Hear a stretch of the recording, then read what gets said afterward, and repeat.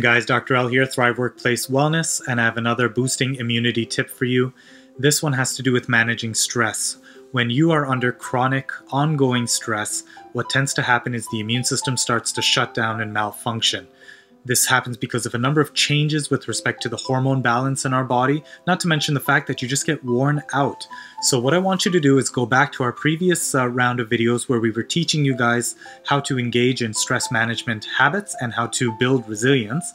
You can look at things like mindfulness, biofeedback, time in nature, making sure you're sleeping well, finding joy, engaging in things that you find joy in, making sure you dedicate time to that, and the list goes on. But actively dedicating energy to stress reduction, to mitigating stress, to boosting resilience will go a long way when it comes to boosting your immunity. So focus on that. Don't let that slide, especially as we get into the cold and flu season, and your immune system will thank you.